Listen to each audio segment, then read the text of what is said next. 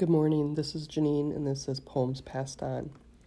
Today's poem that I'm going to share, I did not write. This was written by Renee Odom. She's a friend of my sister's, and she did give me permission to share this with everyone today. It's called Illuminated. Illuminated. Do not hold tight to the darkness. It will consume you. Before you know it, you are lost and see no way out. Cling to the still small light.